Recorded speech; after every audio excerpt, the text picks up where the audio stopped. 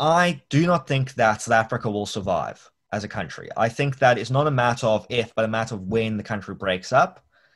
And I think that the goal of secession should not be to force a referendum. I think referendums are a stupid idea, because the only time you should ever have a referendum is when you know you'll win. And if you know you'll win, why are you having a referendum? You should just declare independence.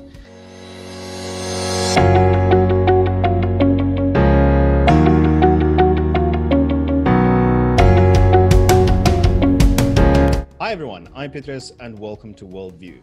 Worldview is a podcast where we explore everyone's perspectives on all things that can broaden our worldview. If you've watched our videos and loved our content so far, please consider subscribing, liking our videos, and donating on Patreon.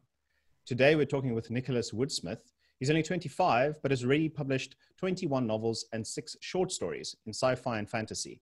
Some of them the bestsellers like the Cat Drummond Monster Hunter series.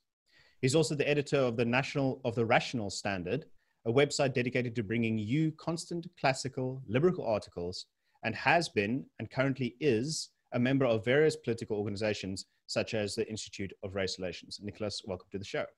Thanks for having me. Cool. I mean, being 25 years old and already having written 21 novels and 6 short stories is actually quite impressive. What exactly motivated you initially to become an author? So when I was very young, in the great times of 2007, before our world was destroyed by multiple financial crises and world revolutions and all that other terrible stuff, Standard stuff, yeah. I got very much into Dungeons and Dragons, and I would be the DM because no one else wanted to be the DM. So for those who don't know, DM is the dungeon master, whose job is basically to host the game, set up the story, and keep things flowing. And that what started my love of storytelling, besides reading good stories. But and as I grew up, I would play games like Spore, which allowed you also to create stories and build worlds. But I also found those quite limiting, that you were confined by game mechanics. And in the case of D&D, confined by the fact that only a set amount of players are witnessing your story. So I started writing when I was 13, so 2009. I started writing my debut sci-fi series, the Warpmancer series. And what motivated me was that I think simply had stories to tell, but mostly worlds I wanted to show people. My passion for writing started with world building and has developed over the years to also be more about character and storytelling. That's awesome. I'm also a big fan of D&D, and we have a session weekly. And you kind of have these stories that naturally evolve, but as the DM, you're also supposed to guide them in a certain direction. The tempo at which you write books is like I mentioned, quite impressive. Do those stem from the stories? Like, how exactly do you write this quickly? So I don't actually think I write that quickly, but I'm on a lot of author communities where they will post how fast they write. So I feel quite slow in comparison. I know a few authors who push out full-length novels every week. They have two of them have had heart attacks though, so I'm not aiming for I can't imagine aiming for that. But I think it's not really about speed. Now, I do type very fast. I've been typing since I was first got my first PC in 2007. See, it was a good year, 2007. So there's a lot of practice there, but I think it's more about discipline. It's not really about how many words you can push out per minute. It's more about ensuring that you write for a certain amount of time every day in order to reach a deadline. For me, I will set strict deadlines for how many words I want to achieve every week, and I will make sure I achieve that quota and try to surpass it. And because I'm self-employed, the punishment for that is basically just self-guilt. Which is very stressful, but it works. And also the incentive of trying to get these new books out so my readers can enjoy them, and hopefully that I can make some money out of it. Yeah, I mean, being self-employed, the financials are also something that limit you in terms of how little you can write per day, I'm assuming. Exactly, yeah. It's also, though, it's harder because I'm not... So I have done freelancing before, and freelancing is a great thing of, you write, you do your project and you get paid. So I would do freelance writing, paid per word, and I write exceptionally quickly. So I have a very skewed idea of how much a person is supposed to earn hourly because I write so fast. Yeah. So in the past, I've earned just so for like a 1,000 word article, and I'll be paid the 2 Rand 50 standardized rate at the time. So I'll make 2,500 Rand in an hour. And I'm like, and then I'll see people, my friends who are like doing real jobs who are being paid maybe like 500 bucks an hour. And Yeah. I'll be like, why are you doing that job? But I realized the problem with freelancing though is answered by the reason I'm not still freelancing is it's hard to find clients. Yeah. And with the global economy as it is, people aren't going to hire freelancers. They would rather cut content. But that's why my main business is producing my own products, which are my books. But then those also lack an immediate incentive of being paid because you have to rely on marketing the book, and you're always going to make a initial loss before you make your money back. So after paying for covers, editing, advertising, a lot of advertising. But then as you gain a fan base, then they're going to buy it, and reviews come flooding in. And then and that's where you get your dopamine, which pushes you and keeps you going. But on speed, I wasn't always this fast at writing and finishing books. For my first book, that took me over 3 years to complete. My second book took me 2 years. And subsequently, each of those book after that took me 1 to 3 months. And that's simply because I was in school and university with my first 2 books. And then I took my gap year between that and my postgrad. And through that, I was working full time. And if you're writing full time, it's pretty easy to actually finish novels. It's because if you work the proper 5 to 8 hours work time a day, I don't time myself, so I'm not actually sure how long I work every day. Then you're going to be pushing out novels. I mean, you also obviously enjoy this quite a lot. I mean, Yes, being able to produce this there's a dopamine rush, and when it gets published, when it gets read, and so on. But the stories itself, telling is also a bit of its own reward. What exactly part of the writing process do you enjoy the most? Is it like the monumental scenes? Is it the smaller stuff? What exactly is the detail that you go into there in terms of enjoyment? So as I mentioned before, it used to be the world building. I love crafting worlds. I like making sure that everything works. I love reading nonfiction, and I love history. My academic background is history and politics and philosophy.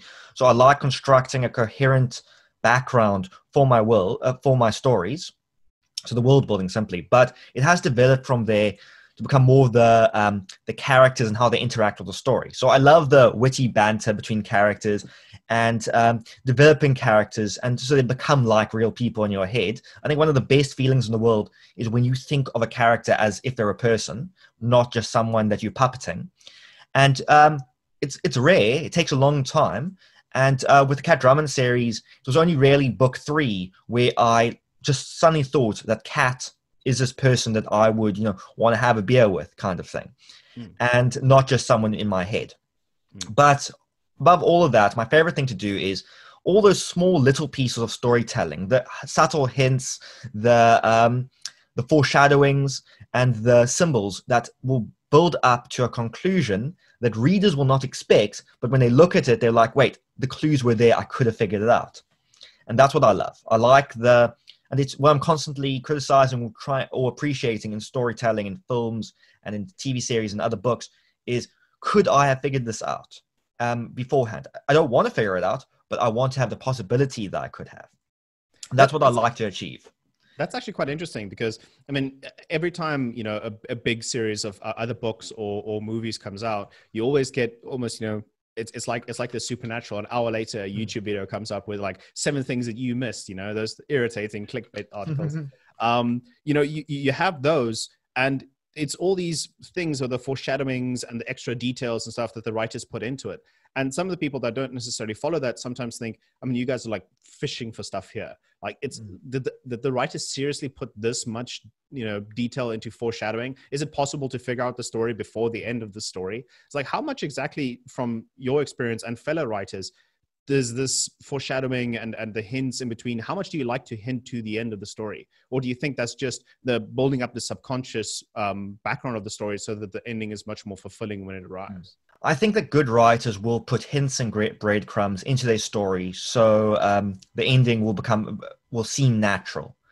And while I have read entertaining books that do not have this, I am a big fan of it, and I think that very good storytelling will have it. But if your Do you book, think history but has it as well? Is yeah, that definitely why history. it's so Um, effective?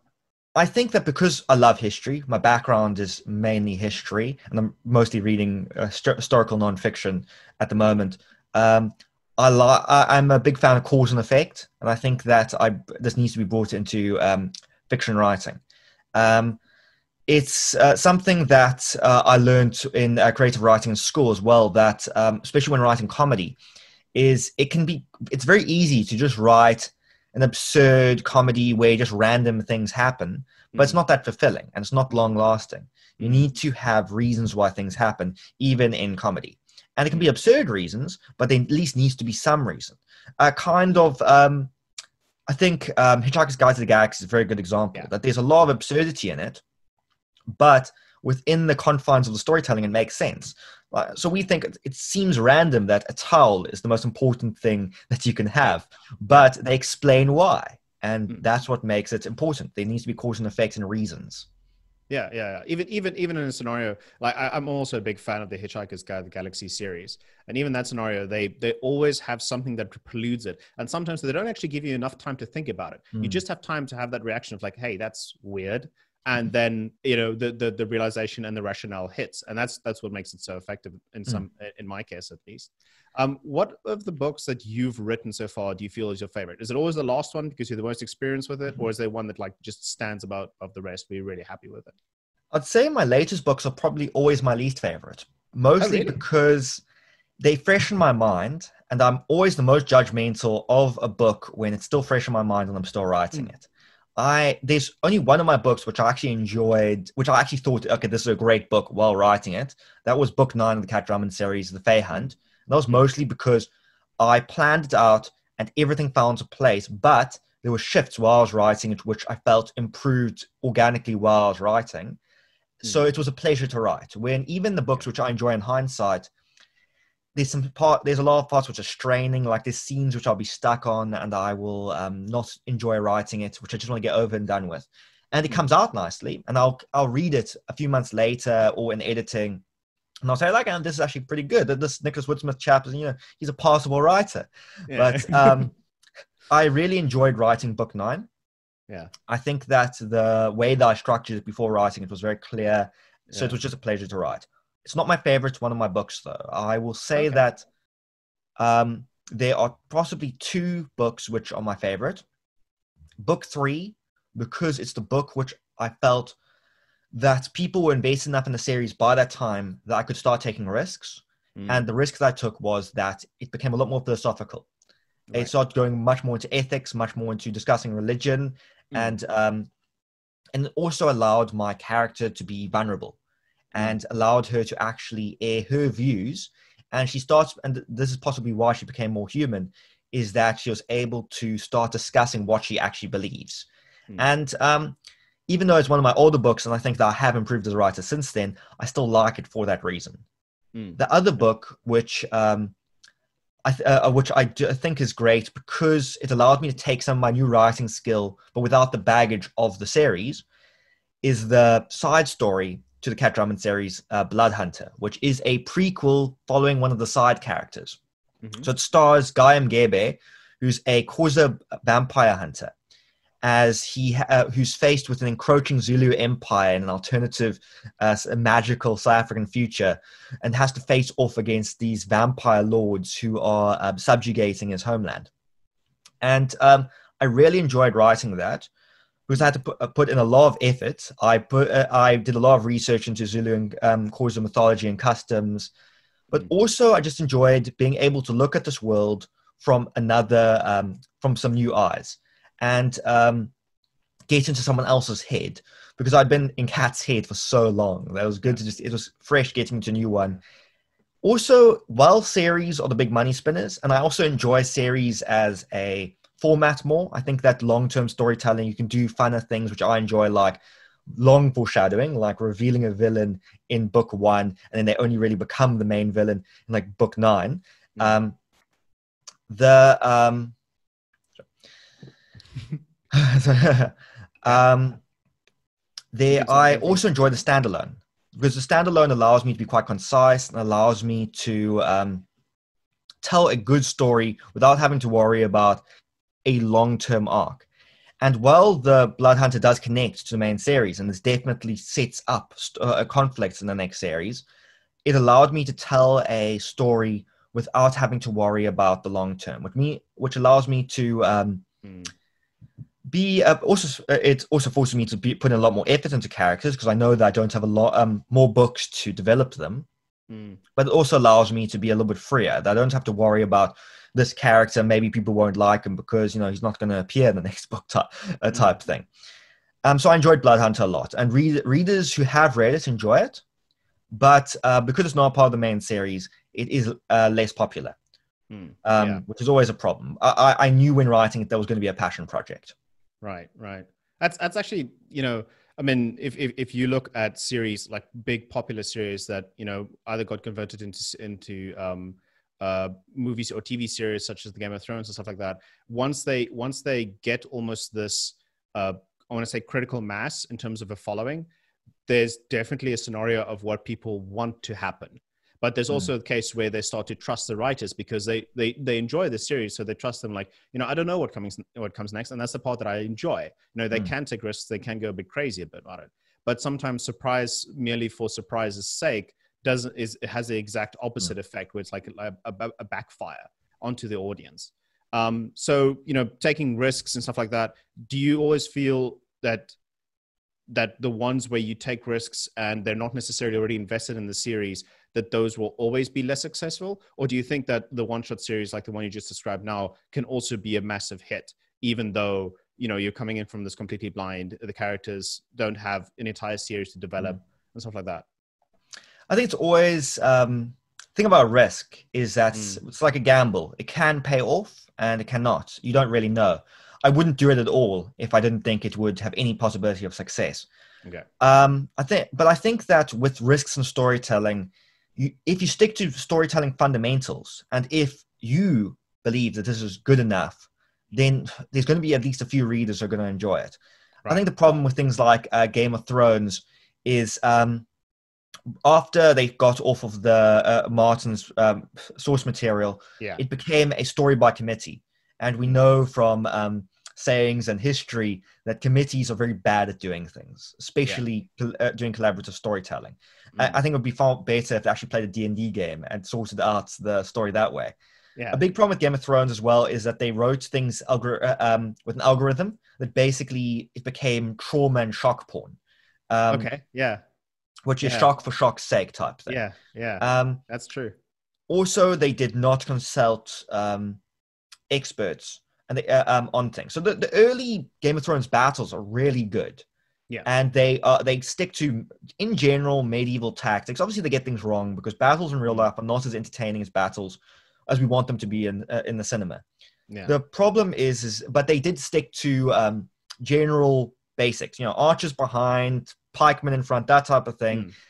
But season 8 had that dreadful battle at Winterfell. Been so long. Winterhold or whatever. I forgot. It's been a long time, and Game of Thrones has just been wiped from my brain because of how terrible last season was. Yeah. But putting their trebuchets at the front and just abandoning them, the battle did not make sense. So I wouldn't even call that a risk. I would just call that a complete misfire because they did not consult anyone with half a brain cell of military knowledge.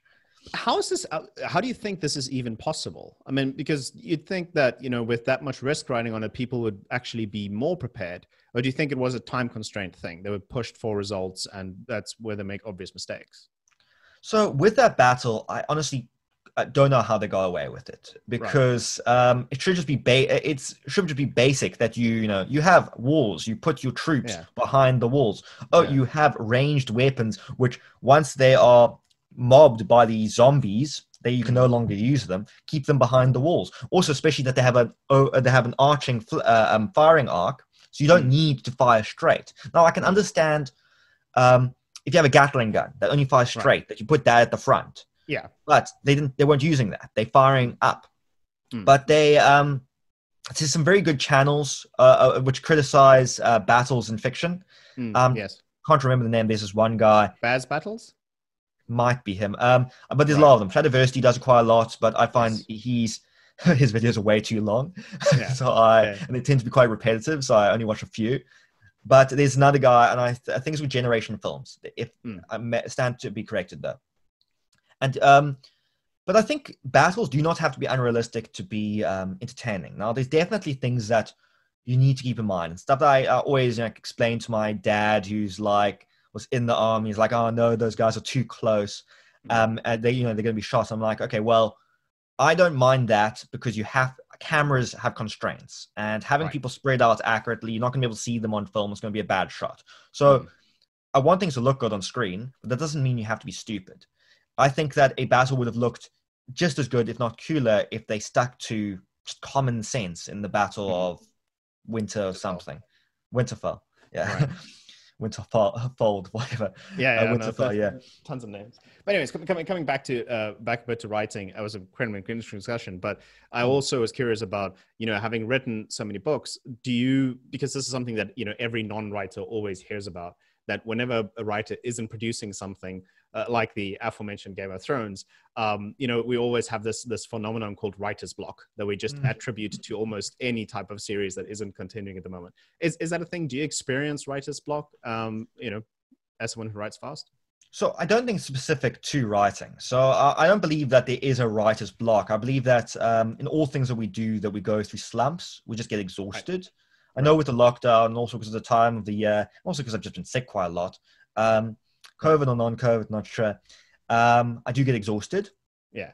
I have, so at the moment I'm taking a little bit of a break, but also I think it's natural. People need to take breaks. So I wouldn't call it writer's block because I've outlined my series. They're ready to start being written. And also I have a huge backlog for people to go through. And so a big part is also waiting for people to catch up. Right. But if it's for specific writer's block, when people, sit at the desk and they're like, "Oh no, I can't write anything," I think a lot of time that's a lot of amateur writers are the types of people who be like, "Okay, I just want to write a novel." They don't have any plan for becoming an author, but they want to write a novel because that's something you do. They imagine this thing because they think that words are just going to start coming out of them in this magical sense where they're going to have an epiphany and the story is just going to come onto the page. I hear stories of this happening to authors, but I don't really. If it does happen, it's something that you should not rely on. What you should rely on is just simple discipline. You should come up with vague story ideas. You should brainstorm your story. You need to come up with an outline. You need to know, in general, what themes your stories are going to contain, who your characters are going to be, your setting, and you should. I know a lot of people will call themselves pantsers, which comes up you write on the seat of your pants. I don't know how that works. I plan everything. I outline. First, I come up with my idea for my story, my themes, my settings. Then I will divide it into the different sections. So the rising action, the central part, the central bit where I basically just have a bunch of exposition side stories. And I have, the falling action, all that plot stuff.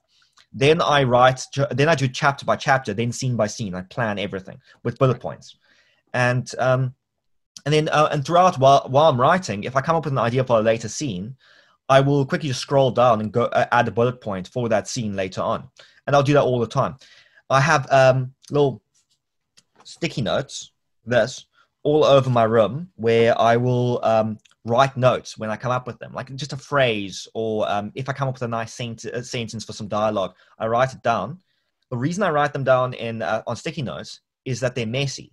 So I will want to then transcribe that onto my computer as fast as possible so I can throw the sticky note away.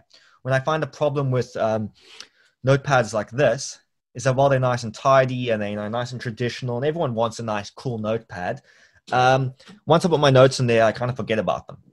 Right. Yeah. So, and that's why that's over there, because I still haven't transcribed those notes. Yeah. I mean, the nice thing about Post-it notes is if you put it all over, it's almost constantly in your face, and it's like ideas. It's single bullet points. Whereas if you write in a book, you might think that you're writing down too much and stuff like that. It's certain things that I've experienced as well.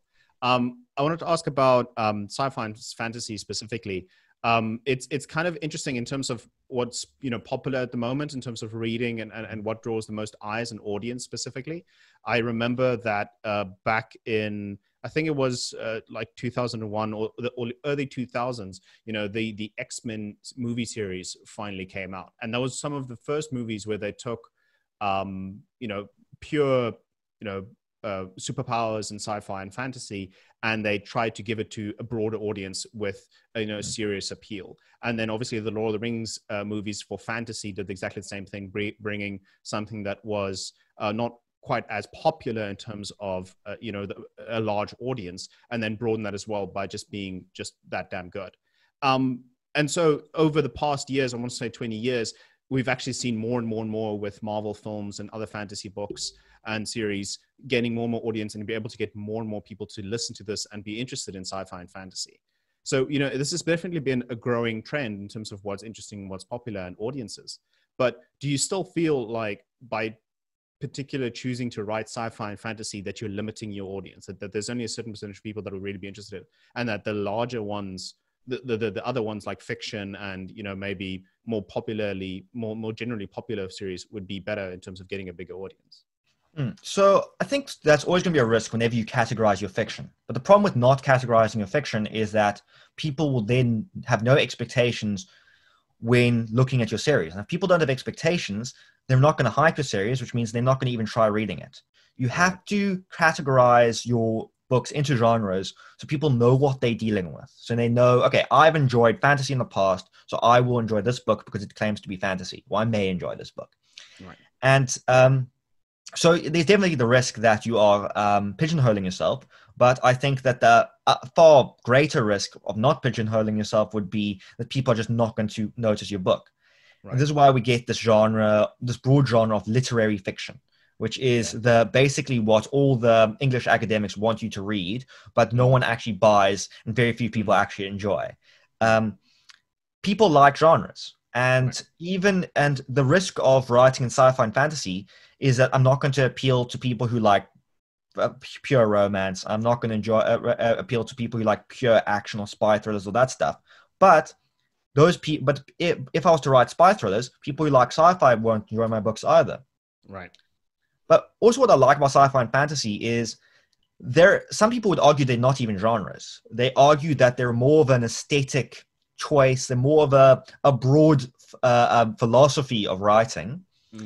That sounds a little bit pretentious, but but it's also revealed by the fact that sci-fi and fantasy is divided into so many subgenres. You don't just get sci-fi, you get hard sci-fi, you get space opera, you get space marines, you get fleets, star fleets, you get all these weird other things. And fantasy is separated into high fantasy, epic fantasy, contemporary fantasy, urban fantasy, paranormal romance, all these other things.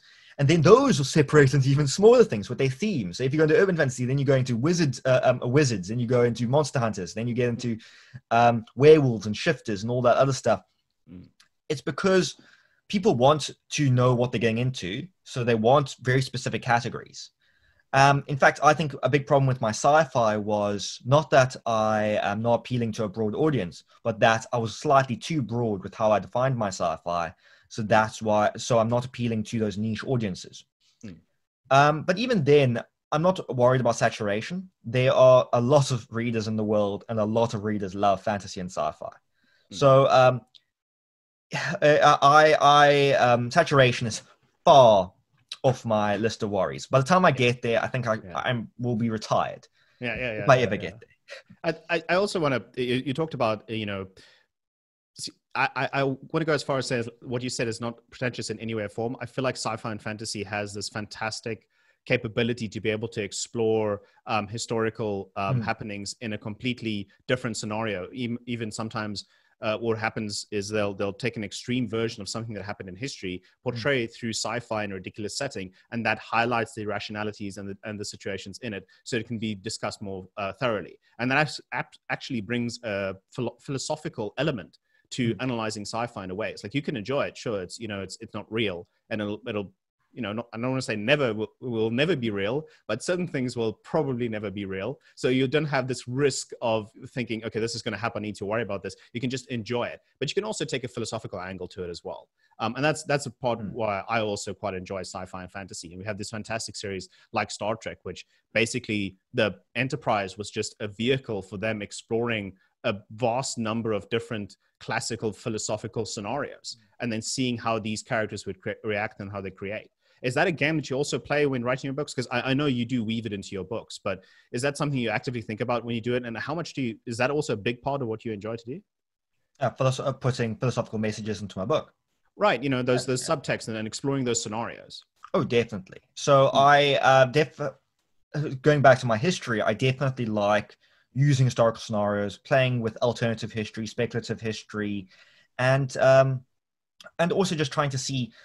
I love medieval history, and I think that throwing fantasy into a modern setting changes the game a little bit, which allows you to kind of put medieval things into a modern setting, saying, okay, what happens if we put some dragons against an M1 Abrams?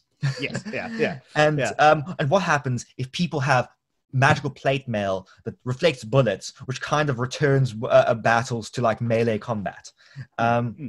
So I do definitely love playing with those concepts, and also bring up philosophy. So as I mentioned earlier, in Cat Drummond book 3, I discuss a lot more about ethics. Ethics is probably one of my favorite branches of philosophy. And a lot of the time, the cat will be faced with moral ideas of, does he have the right to kill this certain being? Is self-defense really an actual argument? Because it gets a lot grittier than that. And also, a lot of the time she's preemptively striking. So would that even be self-defense? But and also goes into religion and political philosophy. There's a lot of politics, especially in the later books, because I knew that, okay, the readers are hooked now. I can start doing boring things like politics. Yeah. And I definitely do enjoy it. I'm not going to be one of those authors who are going to say, no, this is a very intelligent book that you're going to expand your mind. I'm not going to go around and say you read this for intellectual urban fantasy, because I find people who say that, and I'm not going to read their books. But I definitely enjoy it when an author writes a book that's fundamental purpose is to be fun, but then puts in these intelligent themes. Kind of like you're unboring politics, actually, by doing exactly. this. Yeah. It's exactly that. Really cool. That's really cool. So I definitely like to put in these themes, and I can discuss the themes if you would like. Yeah, actually, in terms of how do you combine your political interests with your writing, and like how would you describe your political philosophy in terms of how you combine that? If you go into that more detail, I think that'll lead into the next section quite nicely. So while I'm not actually a fan of what I call preachy fictions, I do definitely have political messages in my books. But the way that I'll distinguish that from preachy fiction is all books have a message, and all books have political and philosophical themes. But a preachy book is very unsubtle about it. It's like bringing a sledgehammer when you should actually be using a screwdriver.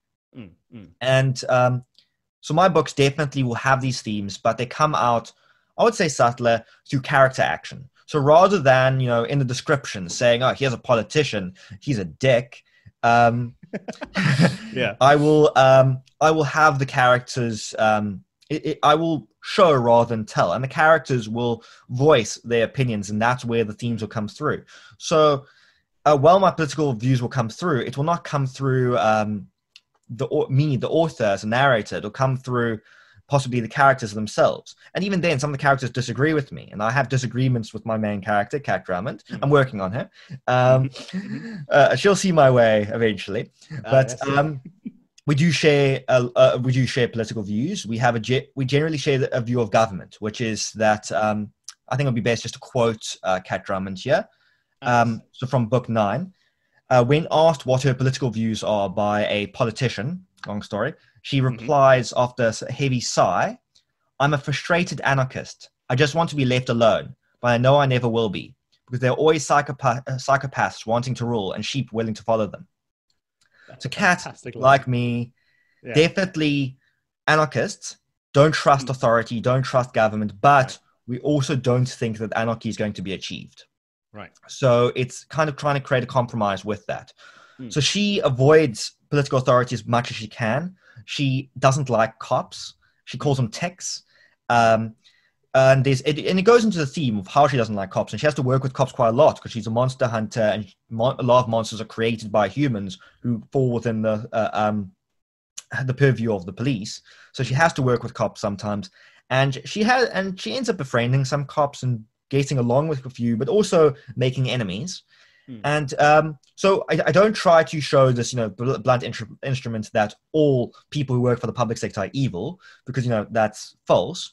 But Kat will also generally say that as much as there are cops who she respects, she doesn't respect the profession because of those inherent flaws that a cop is going to be rewarded regardless of what they do. And as long as there are bad laws, cops will be inherently bad.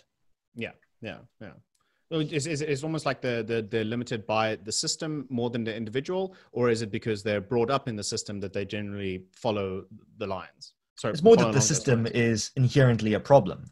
It's right. that, for example, with Eskom, which is one of my big interests, I've written a lot of papers about Eskom and why it sucks.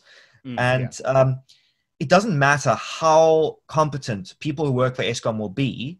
They might be able to hold up the roof for a little bit, but eventually the system is just broken inherently because public sector monopolies don't work, because they do not have the incentive to do a good job, and they do not have access to information, to proper information, because they set their own prices, so they are immune to the price system, price signals, and you need price signals to be able to actually do business, and to And the problem with that is because we had overly cheap electricity in the 90s and before, the economy grew unsustainably.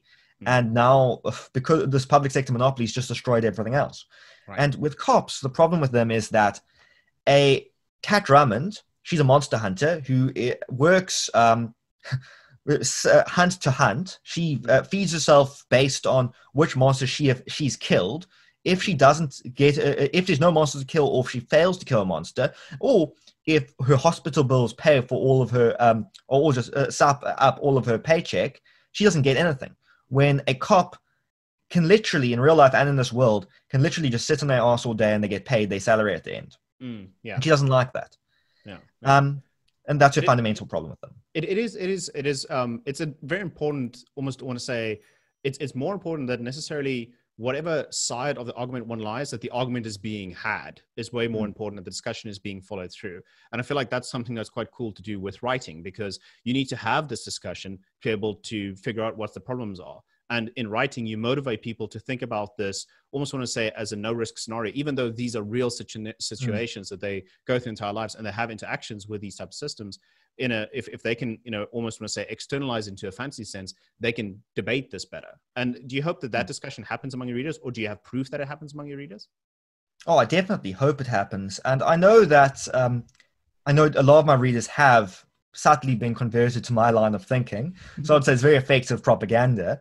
And I don't know if they discuss, if many readers out there are discussing their work. I have seen forum discussions a little bit, but I'm not at that level yet where forums are just flooded with discussions about my books. Right. Hopefully I get there. But I have seen a few discussions about the philosophy.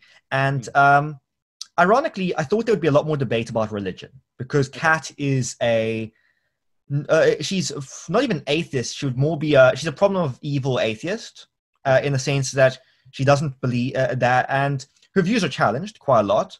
There's a scene where she's asked by her childhood priest if she believes in God, and she replies that she believes in gods, not because she's a pagan, but because in this world, the gods of mythology of Hellenism and Norse paganism have come into the real world, and they've revealed themselves to be much less spectacular than what we expect deities to be. But what she's trying to really say is that she doesn't see deities as that special. But when she gets into it, she has she has a moral problem with religion, and it gets into that. I was expecting a lot more kickback from that, but the readers, I haven't gotten any kickback from that. It's kind of disappointing. I wanted to actually have a little bit of I wanted to see people engage with that, but I think it might actually be a sign that I think that I was quite respectful with how I approached it, because Kat's side characters, her companions, are not Malthus or atheists like her. Right. They are much more charitable to theism, and they debate with her. So I think because I did expose all sides of the argument, people didn't really mind as much, and they probably thought that maybe as an author I actually sided with the view that they agreed with. Right. Yeah. I mean, it's also, I want to say, a bit more of a personal discussion. So it's quite possible that people are having these among themselves, but on a public forum, a place that you could probably view it as a writer, a place you can find their discussions. They're not necessarily having those in those cases, but they're having more the political discussions there. So it'll probably take a bit of a while before people bring those in the open. But let's bring this back again a bit to because we started this off by combining it with political views. You are part of an organization called organization called Rational Standard, which is a website that delivers classical liberal articles for people. What exactly is this and the other political organization, the Institution for Race Relations? What exactly are they hoping to achieve? What is the goal of them, and why are you part of them? So Rational Standard first. We are you could call us in our most humble origins a blog, but more a commentary site. We're an opinion site where classical liberals, libertarians, that broad taint of liberty, can contribute opinion articles, analysis, and sometimes news. But we try to stay away from that because there's a little bit of legal problems with claiming to be a news site. You wouldn't think that based on how incompetent the news media in South Africa is, but there's apparently higher standards if you call yourself a news site. But we provide a platform for classical liberals and libertarians to provide commentary on affairs around South Africa, and just in philosophy itself. So we were founded in 2016. We had a forerunner called the South African Libertarian in 2015. And we were founded in response to the Fallist movement. So when we're having Feast Must Fall, Roads Must Fall. Right. And during the time, we noticed that a few of the sites that were left, like the Daily Maverick, used to post good articles, and that there were only a few sites that still posted good things, but they also wouldn't post the brand of opinion articles that we thought were needed to counteract the heavily radical communist and socialist and fascist think pieces. Well, I say think very sarcastically, that were being pushed out in South African media. So we founded to fulfill a gap in the market, a gap which has actually been filled by quite a few people since then, like Daily Friend, and we also see that a lot of websites are now allowing more platforms for liberty-oriented thinkers. And also a lot of podcasting has also just taken over, and we have all these podcasters who are also providing. So Rational Standard doesn't have as much of a purpose since we have a purpose. We don't, but our purpose isn't as niche as it used to be. It used to be that there was no other platform for these people's ideas, but now there is, and so we're just one of the platforms. So we continue like that, and its purpose is simply to provide an exclusive platform for liberty-oriented thinkers. Because while there's platforms like PoliticsWeb, which are great, anyone can post on those. So you have so you effectively, even though the PoliticsWeb is run by liberty thinkers, it's connected to Frederick Naumann Foundation and was also connected to Institute of Race Relations, they still provide a platform for collectivists. And our philosophy was, why should we provide them with a platform when they don't provide us with a platform? Right. So, and it's also an admission that all media is biased. And we want to admit our bias, because we believe that all people should admit their biases. There's even with things like statistics, which are probably the most biased, but people think that numbers can't be biased. I mean, as a data scientist, I can tell you numbers can be biased. Exactly, yeah.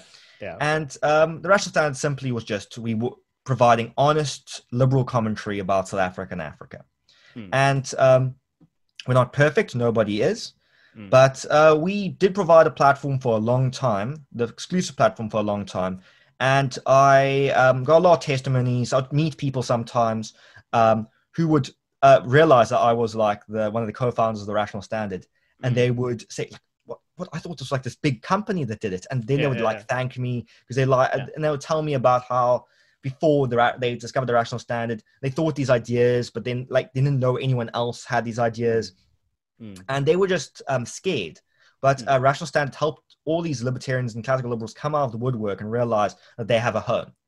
It also helped a lot of our writers. It didn't help us, but it's helped the movement in general, that the rational standard ended up becoming almost a training ground for professional classical liberals and libertarians. A lot of our writers graduated to go on to the Free Market Foundation to work at Sarkoleka and the Institute of Race Relations.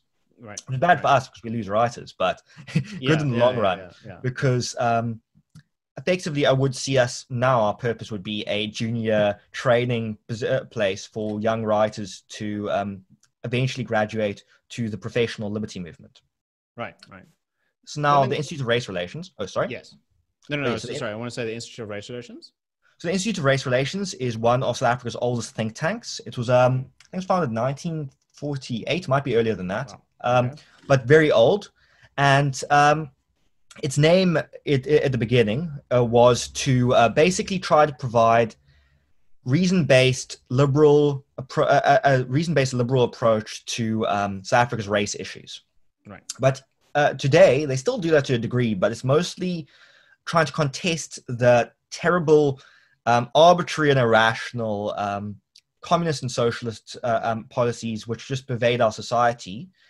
So the Institute of Race Relations is a classical liberal think tank, borderline libertarian. A lot of people call them conservative. I don't like the term conservative because I think it doesn't actually mean anything. And they very big, they self-sustainable. Frans Cronje is just a tremendous thinker. So he's their CEO, and he's I'd say he's borderline a prophet. If you just read his books, he just is ability to predict what's happening in South Africa, and also his humility that he says, well, you can't take this this is just a prediction, is just unparalleled. And he's also exceptionally good at running a business. And he realized the Institute of Race Relations, even though it's a non-profit, needs to run like a business or it's going to fall apart. Right. So he wrote an article recently, and he discusses this a lot, where when the first corporate donor to Institute of Race Relations cut their funding because of some controversial policy that the Institute supported, he framed their letter of cutting funding. And it was a point of pride, because he's built the Institute to be unflinching in its ideals, and also to be self-sustainable. So it doesn't need these corporate donors. It's nice if they get them, but it's supported by people who believe in the cause.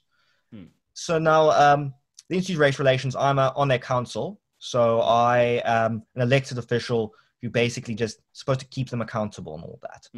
I hardly ever do my job because Frans Cronje is just doing such a good job, and all the people there. It's a nice, lazy job for me. It's unpaid, so it's good that it's lazy. Yeah.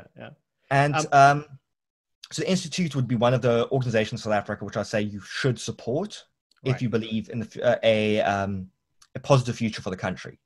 So you would need they support free markets, individualism, reason, free speech, civil liberties, all that good stuff. And there's a lot of controversy in the news at the moment because the Daily Friend, which is their opinion site, and Rational Standard's biggest competition, not really because they have way more resources than we will ever have. So they've basically just taken a limelight, which is fine. At the end of the day, what matters is the cause. Right. And also lets me focus more of my time on what I actually enjoy, which is writing my fiction.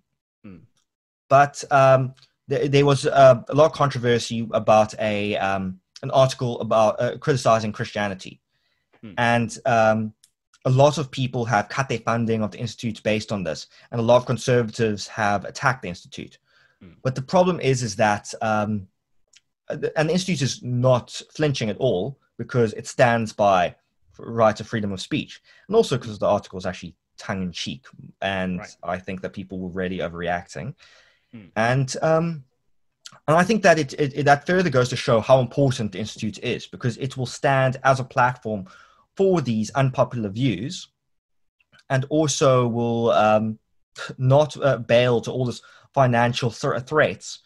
And this is why it needs to have our continued support.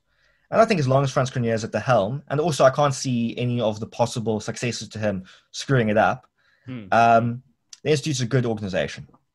And sorry, I wanted to talk specifically about, you mentioned previously that the Rational Standard at the time when it started, it was one of the only websites, it's grown definitely since with podcasts, and we have lots of examples of this, but it at the time almost stood as a sole contender to a rising extreme, you almost want to say other side of the spectrum opinion in terms of communism and socialism.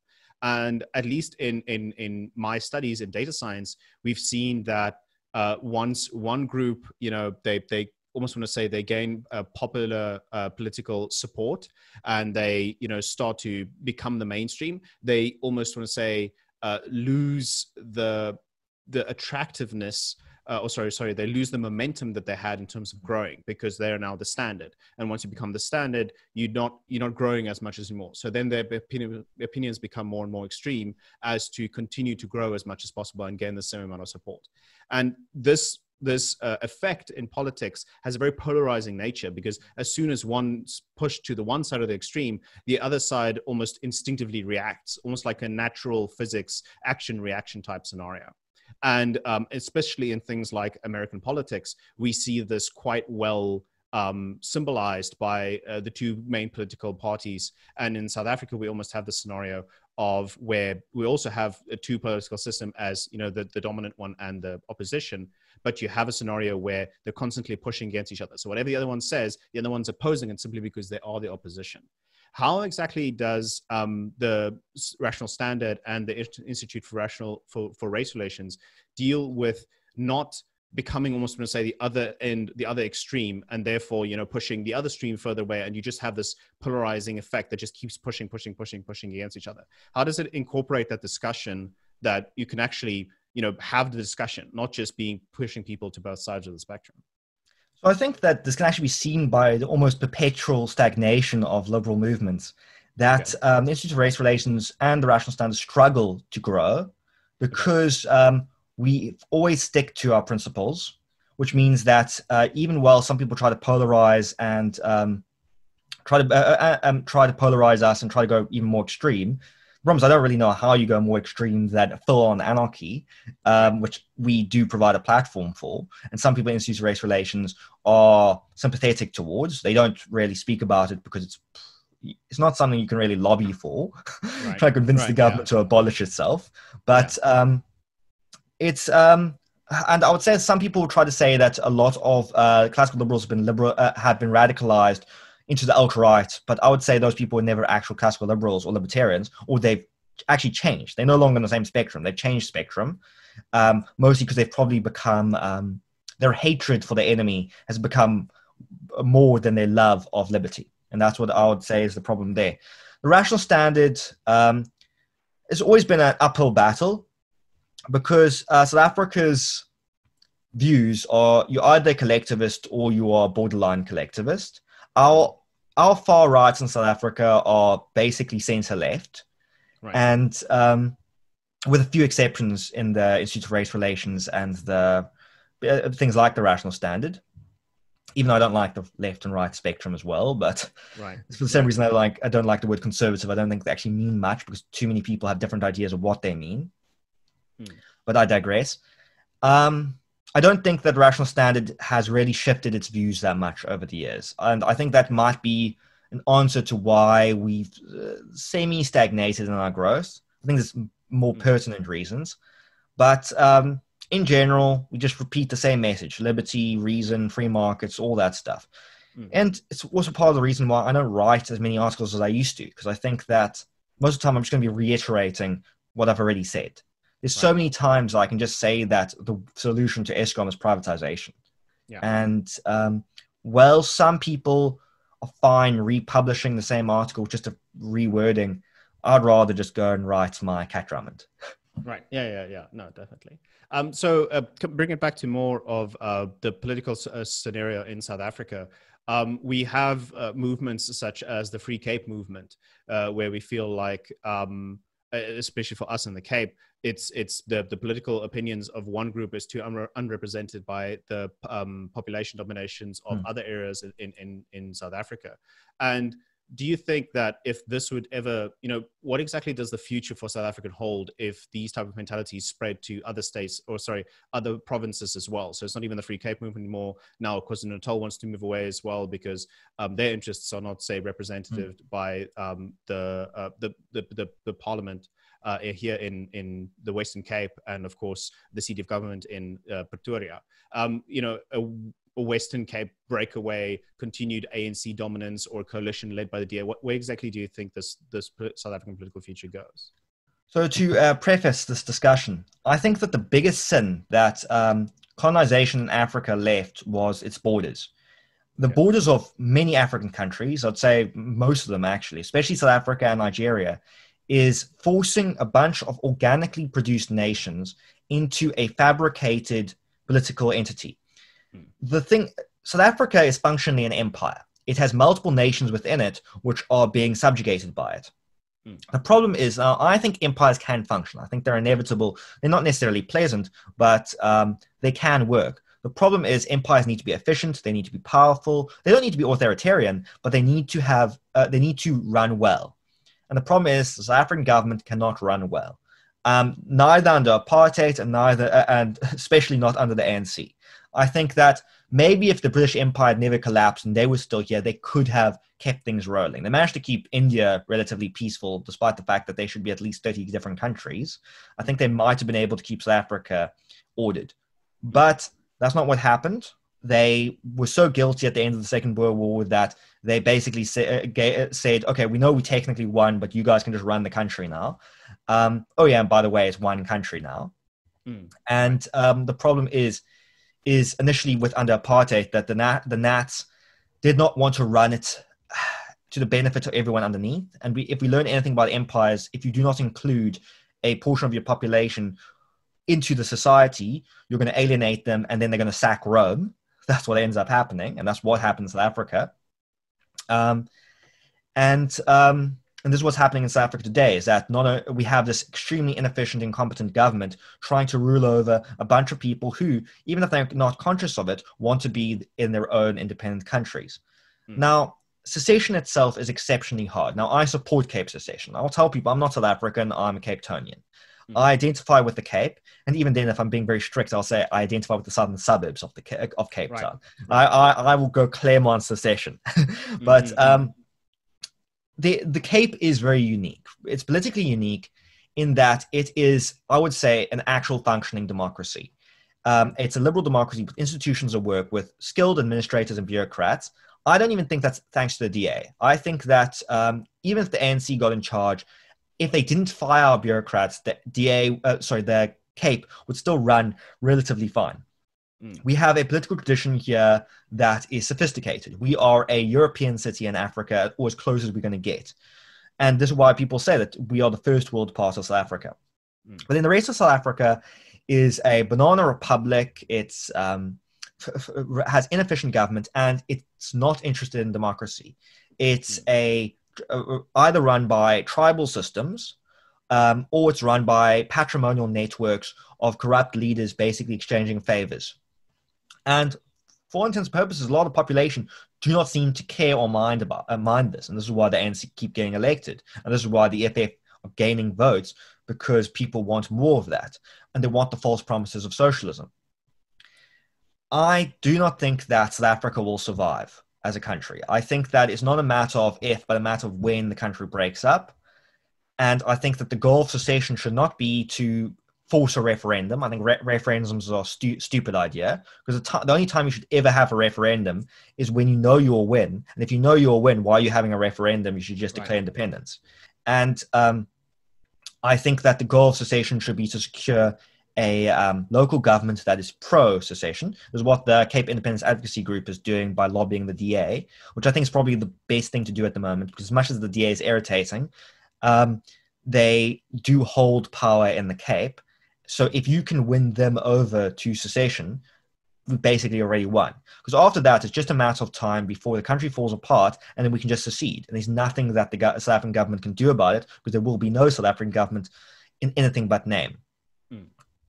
So I think it's very important that regional blocs who want to be independent nations need to start preparing for this inevitability for when South Africa finally just collapses as a country. And so we don't stick like an undead state like Zimbabwe. Yeah. I mean, I do want to say that, from the other side of the argument, there are benefits to, I don't want to say collectivism ideas, because it's more of an economic principle that I'm highlighting. There's benefits to globalization in terms of resources. Resources and, knowledge sharing and stuff like that. But that almost always bleeds over to political opinions, because the economics are so inherently tied in terms of where people travel, where they go to work, and what they do. Do you believe that there's a possible system where you give you have a country of South Africa, but you have a more, also to say, one of the possible solutions is a federal system, or perhaps one more where the different states have their own, not states, provinces in the United States, their states have their own autonomy in terms of how they're governed and how they work, but there is a spirit of cooperation in terms of the rest of the country, in terms of economics and how things fare. Because in the past, we've seen that, I think South Africa is an example of that in terms of Africa as a whole, where if one state, when allowed to be self-governed and they possess the different perspectives that makes them economically successful, that the others just generally migrate that way. That's kind of that's kind of a scenario as to what brings about the polarization in the UK, for example, is because they advanced economically, they became a quite rich country, and then all of their colonies just moved there, and now they have an immigration situation which is not necessarily sustainable. So that, again, is the problem with allowing one party to be governed themselves and become so much more successful than other parties, which has other views. Is there a way to balance this and have a nice, almost want to say, collaborative solution, or do you feel like pure independence is definitely the hardest but best way to go? So I think that the problem with wanting to go for federalism is that the ANC would never go for it. They're an absolutist centralist government. They believe in, at best, a strong central state, and at worst, a strong central totalitarian state. And I do not think that.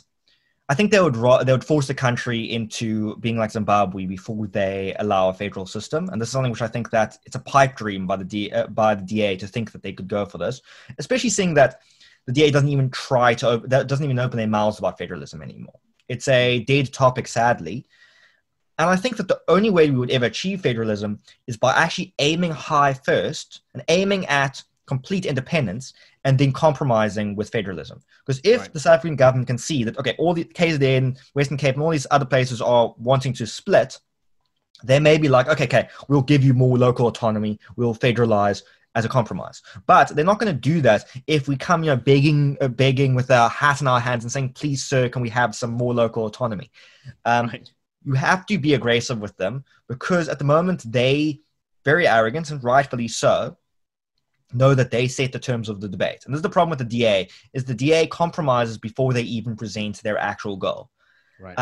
When in politics is the art of compromise, but you should always go in there initially with your main goal, hardball them, and then debate with them, and then compromise after the debate. See where you can go from there. The problem is the DA is not confident in its views, mostly because it became a mass party and accepted too many non-liberals into its ranks, so it doesn't know what it is anymore, and it's is having an identity crisis. Hopefully that is getting fixed, though. There's some recent news, and I think I'm a little bit more confident about the DA. I told some people years ago that I would only consider voting with the DA again after they get rid of Herman Mashaba, Musi, and Phumzile Van Dam. And it's just Phumzile left, and she's being forced on sabbatical. Well, apparently forced or not forced, I don't care, as long as she's gone permanently afterwards, because she is represents what I think is wrong with the DA. And so yes. Sorry, no. So is it because that the concepts that they try to go for the most popular, almost want to say the one they think that has the highest, the largest audience as we related to sci-fi and fantasy, because they're trying to go for the popular opinion or the moderate opinion, that they're actually too lukewarm. and that the Exactly. almost want to say the two ideas again. I don't know you. I know you don't like this, but this is common what people describe it as the two sides of the spectrum. As you know, you have communism and socialism on the one side, and the other side you have classically the people call it conservatism, but those ideas are attractive because they almost want to say simplified, whereas ideas that are truly moderate and balance things out, such as libertarianism, is just too complex of an idea for people to formulate. Is that why it doesn't get as much support? Yeah, so I think the big problem with libertarianism and classical liberalism is that they're inherently soft ideologies. By soft, I mean they do not tell you how to live your life. They're not absolutist. There's no you're not like required to march on this day or line up for your food coupons there. It's basically the ideology of leave people alone, people will leave you alone, and just get on with life. And a lot of people don't like that because it's not prescriptive enough.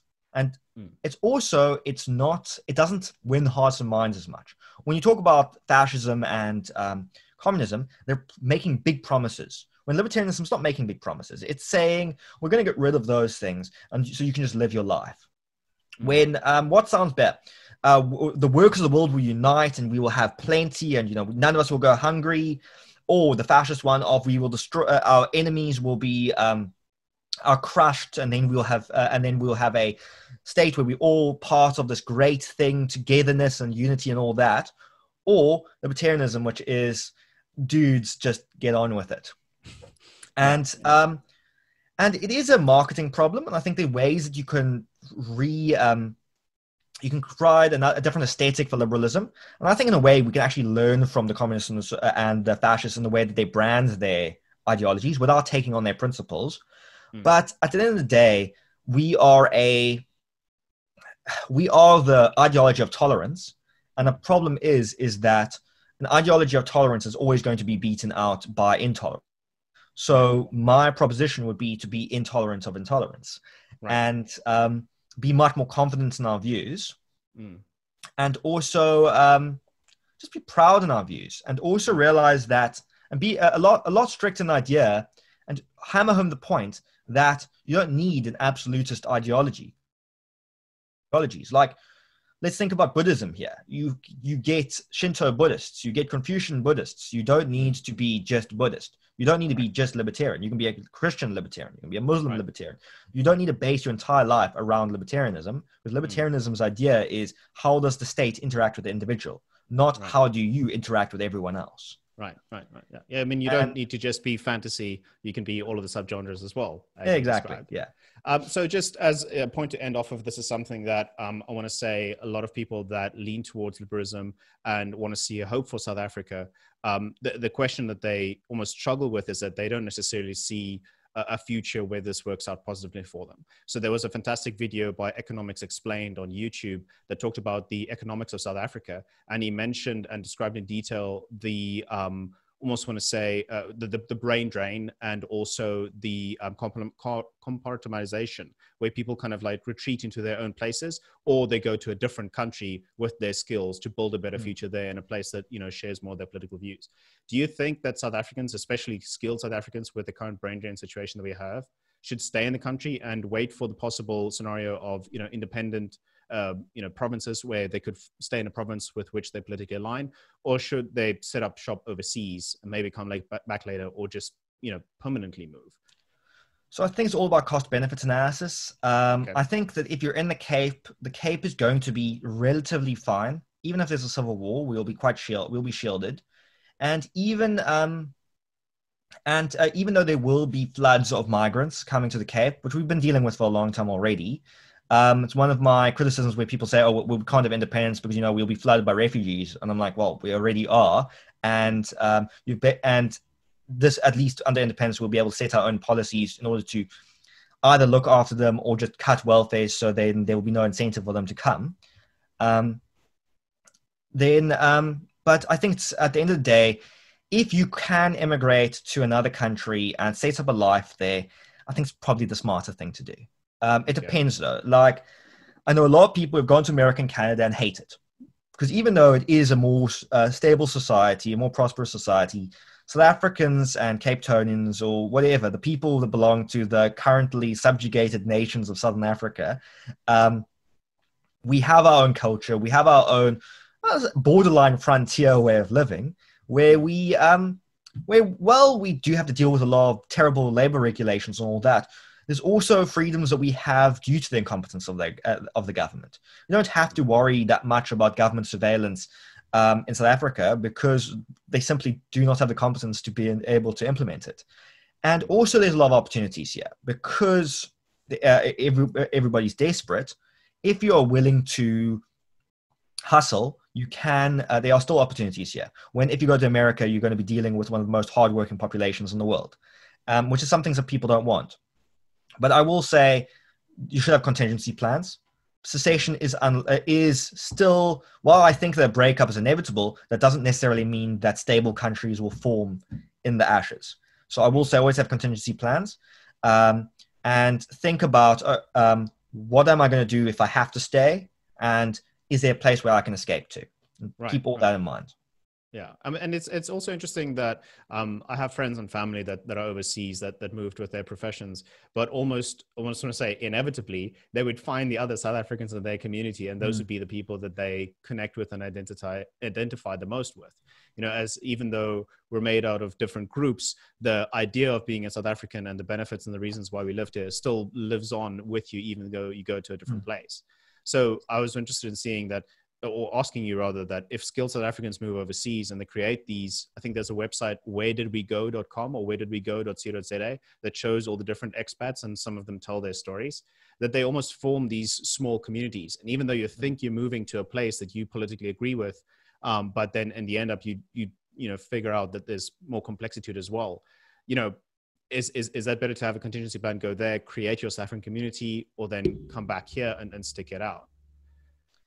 I'd say it depends on where you are, depends on who you are, depends on your job. If your job relies on something that's going to fall apart as the country's infrastructure falls apart, you don't have a future here, so leave. For me, I make my money from overseas, but if legislation falls through, like tax treaties fall through, I may need to move because I won't be able to get paid. Also, on the topic of identity and community, I think it's also it's not just the South African culture, because South Africa has dozens of different cultures. Right. And I think, though, that humans are going to always gravitate towards the familiar. And they are, if I was to immigrate, I'm probably not going to identify with an Afrikaans community. I'm an English Cape Townian. I'll probably find other English South Africans, English Cape Townians to identify with. But also, even then, I will if I meet an Afrikaner or a Zulu or Xhosa in London, I'm probably going to talk with them, get along with them, because we have a common background. We have things we can talk about. It's why you always have a childhood friend, that even if you have completely diverging interests, you have a shared history to discuss. And I think that's the same for expats. Right. Yeah, that's very true. Well, thank you so much for your time, Nicholas. Is there anything you'd like else to add or plug or something before we conclude the interview? I'd of course like to plug my series, because that's my bread and butter. Yeah. If you like urban fantasy, please check out the Cat Ramen series on Amazon. Its short synopsis is it's about a UCT student who hunts monsters to pay for her tuition and her rent. So if you enjoy action-packed urban fantasy with a little bit of mystery and a great alternative magical look at South Africa, I think you'll enjoy it. If you enjoy science fiction, I also have the Warpmancer series, which is a military sci-fi set far in the future with alien empires and moral quandaries and revolutions and all that good stuff. You can find all of that on Amazon. You can also find me at my website, nicholaswoodsmith.com. Fantastic. Thank you. I'll actually definitely be checking those out. You've definitely piqued my interest in some of the things. I really enjoy the philosophical element to sci-fi and fantasy, and I'll check that out. But thank you so much. This has been Worldview, and we thank Nicholas for sharing his worldview with us. If you made it thus far, you most definitely like our content. We encourage you or consider to subscribe, like, and donate on Patreon. And until our next Worldview, thank you for watching.